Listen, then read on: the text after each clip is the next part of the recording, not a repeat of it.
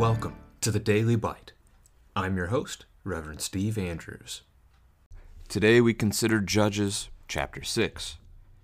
The people of Israel did what was evil in the sight of Yahweh, and Yahweh gave them into the hand of Midian 7 years.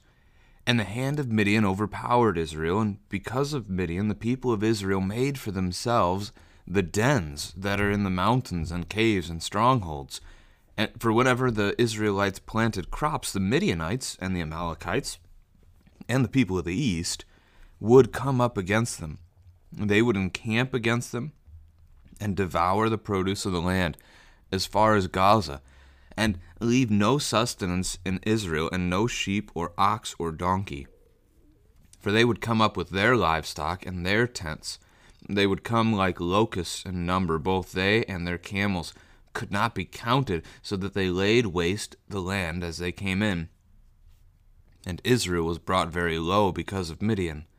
And the people of Israel cried out for help to Yahweh. When the people of Israel cried out to Yahweh on account of the Midianites, Yahweh sent a prophet to the people of Israel. And he said to them, "Thus says Yahweh, the God of Israel, I led you up from Egypt, and brought you out of the house of slavery. And I delivered you from the hand of the Egyptians, and from the hand of all who oppressed you, and drove them out before you, and gave you their land. And I said to you, I am Yahweh your God. You shall not fear the Amorites, in whose land you dwell. But you have not obeyed my voice." Now the angel of Yahweh came, and sat under the terebinth at Ophrah, which belonged to Joash the Abiezrite, while his son Gideon was beating out wheat in the winepress to hide it from the Midianites. And the angel of Yahweh appeared to him and said to him, "Yahweh is with you, O mighty man of valor."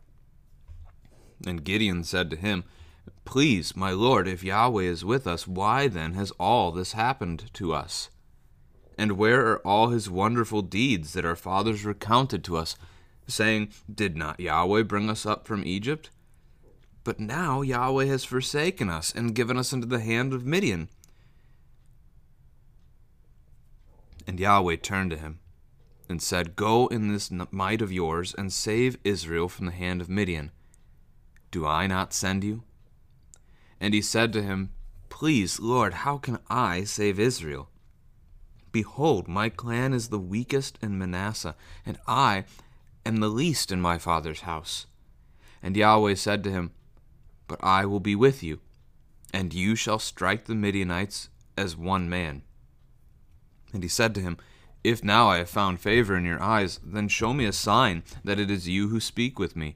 Please do not depart from here until I come to you and bring out my present and set it before you." And he said, "I will stay till you return." So Gideon went into his house and prepared a young goat and unleavened cakes from an ephah of flour. The meat he put in a basket, and the broth he put in a pot, and brought them to him under the terebinth, and presented them. And the angel of God said to him, "Take the meat and the unleavened cakes, and put them on this rock, and pour the broth over them." And he did so. Then the angel of Yahweh reached out the tip of his staff that was in his hand, and touched the meat and the unleavened cakes. And fire sprang up from the rock, and consumed the meat and the unleavened cakes. And the angel of Yahweh vanished from his sight. Then Gideon perceived that he was the angel of Yahweh. And Gideon said, "Alas, O Lord Yahweh, for now I have seen the angel of Yahweh face to face." But Yahweh said to him, "Peace be to you, do not fear. You shall not die." Then Gideon built an altar there to Yahweh, and called it Yahweh is Peace. To this day it still stands at Ophrah, which belongs to the Abiezrites. That night Yahweh said to him, "Take your father's bull, and the second bull 7 years old, and pull down the altar of Baal that your father has, and cut down the Asherah that is beside it, and build an altar to Yahweh your God on the top of the stronghold here, with stones laid in due order. Then take the second bull, and offer it as a burnt offering with the wood of the Asherah that you shall cut down." So Gideon took 10 men of his servants, and did as Yahweh had told him. But because he was too afraid of his family and the men of the town to do it by day, he did it by night. When the men of the town rose early in the morning, behold, the altar of Baal was broken down, and the Asherah beside it was cut down. and the second bull was offered on the altar that had been built. And they said to one another, "Who has done this thing?" And after they had searched and inquired, they said, "Gideon, the son of Joash, has done this thing." And then the men of the town said to Joash, "Bring out your son, that he may die, for he has broken down the altar of Baal, and cut down the Asherah beside it." But Joash said to all who stood against him, "Will you contend for Baal, or will you save him? Whoever contends for him shall be put to death by morning. If he is a god, let him contend for himself, because his altar has been broken down." Therefore on that day Gideon was called Jerubbaal, that is to say, "Let Baal contend against him," because he broke down his altar. Now all the Midianites and the Amalekites and the people of the east came together, and they crossed the Jordan and encamped in the valley of Jezreel. But the Spirit of Yahweh clothed Gideon, and he sounded the trumpet, and the Abiezrites were called out to follow him. And he sent messengers throughout all Manasseh, and they too were called out to follow him. And he sent messengers to Asher, Zebulun, and Naphtali, and they went up to meet him. Then Gideon said to God, "If you will save Israel by my hand, as you have said, behold, I am laying a fleece of wool on the threshing floor. If there is dew on the fleece alone, and it is dry on all the ground, then I shall know that you will save Israel by my hand, as you have said." And it was so. When he rose early next morning and squeezed the fleece, he wrung enough dew from the fleece to fill a bowl with water. Then Gideon said to God, "Let not your anger burn against me. Let me speak just once more. Please let me test just once more with the fleece. Please let it be dry on the fleece only, and on all the ground let there be dew." And God did so that night, and it was dry on the fleece only, and on all the ground there was dew. This is the word of the Lord. So our cycle in the book of Judges here continues, and the people once again, after being saved, after experiencing a time of peace, they return to their sins. They worship false gods instead of worshiping Yahweh, or even Yahweh alone, we might say. And what we see then is God giving them into the hands of the Midianites. The Midianites are a little harder to pin down in terms of their location, their borders, where they might have been. It seems like down by the Gulf of Aqaba, which is one of those gulfs that comes off the north edge of the Red Sea. It's the rightmost one. They seem to have lived around there and eastward from there, and even north, moving in that direction as well. So this would put them primarily to the east and to the southeast, and even south, I guess, of where Israel itself would be. They also are known in periods of history to have been nomadic, which makes sense with what we see actually in that first paragraph, that they are living in tents, right? And they're moving from essentially one place to another. They go where their food is, and they eat it, right? They basically, as they're described in the text, like locusts. They just swarm through. Oh, look, food. They camp for a while. They eat all the food. Food's gone. Okay, they move on. Now, if they were just eating wild vegetation, that would be one thing, but they're consuming the entire crop, right, that is grown by a people to sustain that people. So this ends up being theft, right, that they are making it difficult for the Israelites to live. So Midian has overpowered Israel for 7 years. That puts us roughly 1178 through 1172 BC.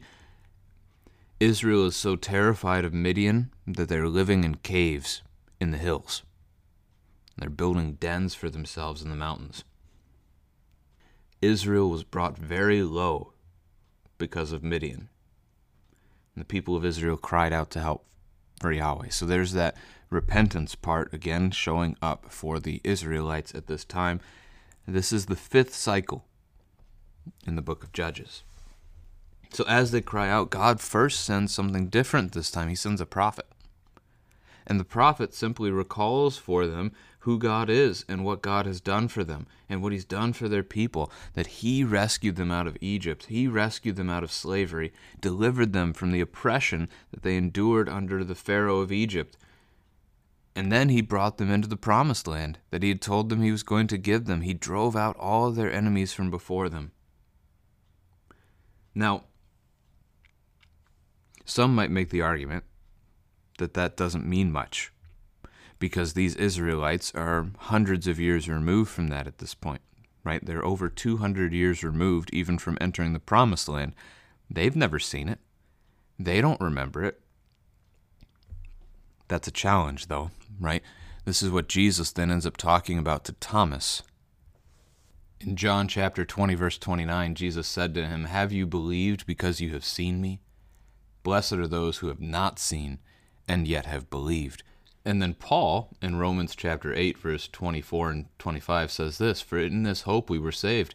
Now hope that is seen is not hope, for who hopes for what he sees? But if we hope for what we do not see, we wait for it with patience." This matters to you and to me, right? We have not seen these miracles of God. We did not see Jesus on the cross like his disciples did. We did not see Jesus resurrected from the tomb as, 500 men did, as well as all the apostles and select others, right? From 1 Corinthians chapter 15. We have not seen such things with our own eyes. We didn't see the healing miracles that Jesus was performing, or how he multiplied the bread and the fish to feed crowds of thousands. But we believe. That's the struggle in this text, is that these people, even though, yes, they have not seen it, they don't believe, but they still ought to. Just because you haven't seen a miracle from God in your life doesn't mean he's not God. Doesn't mean he's not there. Doesn't mean he isn't the one who created you, who formed you with his own hands, the one who provides your daily bread. But you have not obeyed my voice. Israel did not listen to the Lord, despite all that he had done for them. And we've seen this through Exodus. We've seen it through the book of Numbers. We've seen it in Joshua, and we're seeing it again in the book of Judges. The rebelliousness of Israel against the Lord. So Jesus then comes, right? The angel of Yahweh comes to Ophrah. We don't know exactly where this location is. It's in Manasseh, as we learn that the Abiezrites are from the tribe of Manasseh, down in verse 15. And he's come very specifically to meet Gideon. Gideon is hiding as he beats wheat so that the Midianites don't see it and they don't come and take it from him. Man, imagine that, right? You have to even hide to prepare your food so his family can eat. Jesus, the angel of Yahweh, appears to him. Now, this text, honestly, is going to be one of those texts in Scripture that convinces us that the angel of Yahweh refers to Jesus. And Exodus 3, burning bush, is an excellent account of that. But so is this, because it's the angel of Yahweh who speaks to Gideon, who has appeared to Gideon. And then you get verse 14. After Gideon says what he says, Yahweh turned to him. Who's with him? God himself is with him. The angel word in both Hebrew and Greek. So in Hebrew, malach, in Greek, angelos. In either of those languages, it can be translated as angel, or it can rightly be translated as messenger. So Jesus, Son of God, there to deliver a message to Gideon, to command him, actually even, to go and to fight against Midian.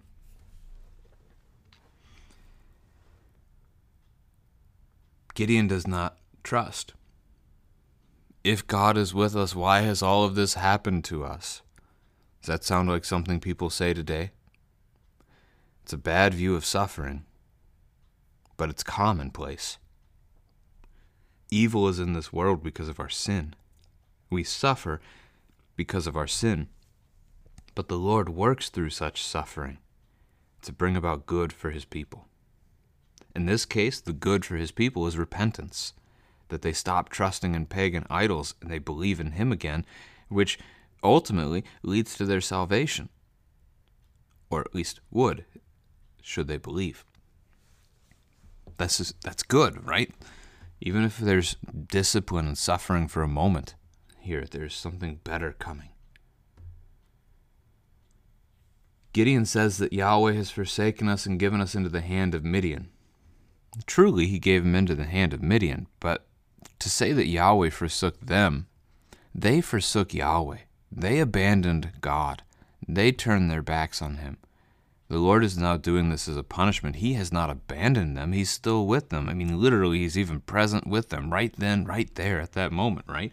As Jesus stands before Gideon. So, Jesus commands him, go in this might of yours, save Israel. Do I not send you? That's it right there. That should be enough. But Gideon doesn't do it. He pushes back. How can I save? My clan is the weakest. I am the least in my father's house. He's certainly not proud, which in a sense is a good characteristic. However, in this particular case, it's not, because God has given him something to do and he's saying no. He's challenging it. He's pushing back. Does this remind you of anyone? It's a family conversation point. Can you remember anyone else that God tried to send and that person refused? Phrasing it that way, Jonah might come to mind. I was thinking of Moses at the burning bush in Exodus 3, who refused 5 times, right? He kept challenging the Lord and pushing back. We're going to see 3 times here from Gideon in this chapter. So what's the problem? He's not trusting in God. He's not jumping to do what the Lord has instructed him to do. His faith is weak. A conversation point here could also be, what has God called us to do? God has not called you to take up a sword and go and fight the Midianites, but he has called you to take up the sword that is his word and fight back against the devil in this broken world by sharing the gospel. And we often refuse to do it for various reasons. So, could be a good conversation to have. And repentance together as a family, that the Lord would give you the strength then to go about doing the work of his kingdom. Jesus says he will be with him, right? That's all that you need, Gideon. That will be enough, as Gideon will learn soon enough, but not in today's text. Gideon asks for a sign. So the presence of God right there before him is not enough. He's going to bring a gift. And he asks that the angel remain there until he comes back. All right, in fairness, I should say, Jesus is not an angel. Not in the way we think of angels. That's why I described angel or messenger earlier. The angel of Yahweh, messenger of God, is Jesus.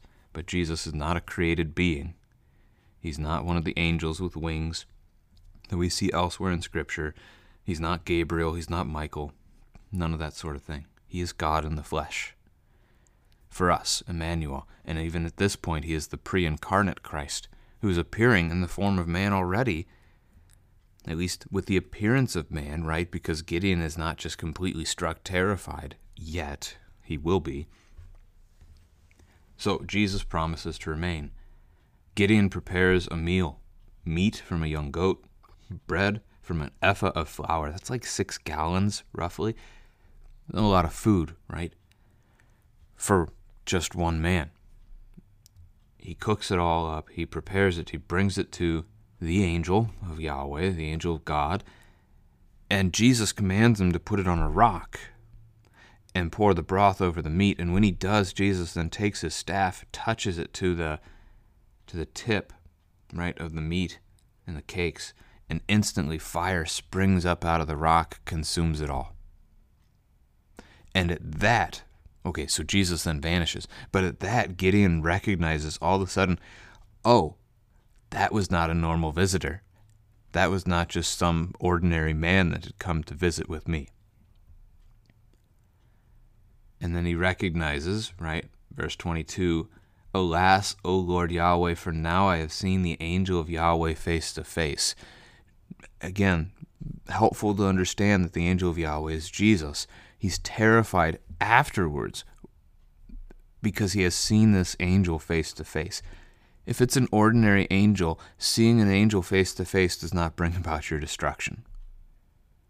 It is not seeing an angel face to face that causes Isaiah in his call in Isaiah chapter 6 to cry out, "Woe is me, for I am a man of unclean lips."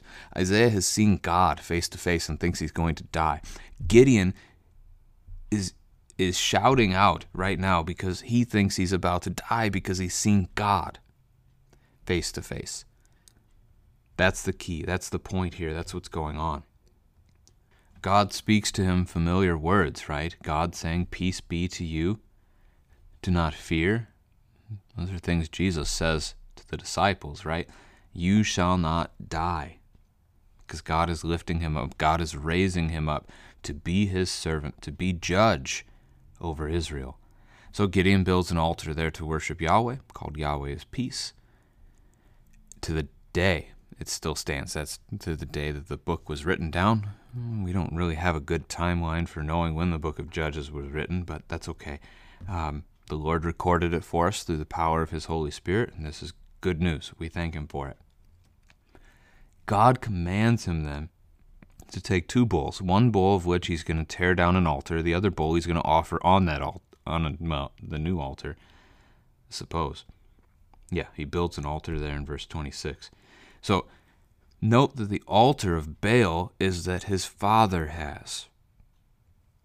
We're not told that about Joash at the start, but that makes it sound like Joash might be a priest of Baal, a servant of these false gods. He's got Baal and he's got Asherah, and he's worshiping them instead of worshiping Yahweh. And so Gideon, afraid of the family, afraid of the men of the town, does it at night. Not exactly a strong start, again, right, for Gideon, the judge of God. So, men wake up in the morning, they see what's happened, the altar's broken down, the Asherah, the pole that they used to worship the goddess, is cut down, that wood is chopped down and been cut up and used to burn a bull on this new altar. And so they want to know who did it, they find out Gideon did it, and they want to kill him. Question for you to discuss as a family: when else did God's people try to kill the deliverer God sent to them? Maybe Moses. Numbers 14 would be a connection that you can make. Certainly it connects, but I'm thinking of Jesus, right? God sends his son Jesus, and the people of God who should have loved their Savior, they put him to death. Ultimately, that was for our good, as it is his death on the cross that forgives us. Joash, even though he looks like he might have been a pagan priest, Joash calms the crowd and says, "Let Baal contend with Gideon." So they call him Jerubbaal, because that's what that means. And just intriguing, right? The argument is sound. If Baal really is a god, he can fight for himself. He doesn't need you to stand up for him. All right, so the Midianites, Amalekites, people of the east come together. They come into Israel territory. They come into the valley of Jezreel, which is not too far off the Jordan River, just westward there. And God brings about Gideon, gets him ready for battle. Gideon summons men by messenger through Manasseh, Asher, Zebulun, Naphtali. So you got 4 of the tribes active out of the 12. But then he tests God twice more. Still struggling to believe that God is with him. You have the whole thing about the fleece, right? He is doubting God's word that God will save Israel through him. So he puts out a fleece, a piece of animal skin. He puts it out on the ground, and he asks that God in the morning will have just dew on the fleece, but none on the ground. And he does it again the next day, just dew on the ground, none on the fleece. This is something your children can understand, right? As you go outside in the morning, on a nice spring morning, everything's just wet with dew. Dew does not discriminate where it falls or where it condensates, if that's a better word, whatever. And it should have been everywhere. So the Lord performs this miracle for him twice. He does it for Gideon to see. 4 times, I think I said 3 earlier, 4 times Gideon pushes back against God here, but God is patient with him and continues to work through him, just as he was patient with Moses and continued to work through him, just as he is patient with us and continues to work through us.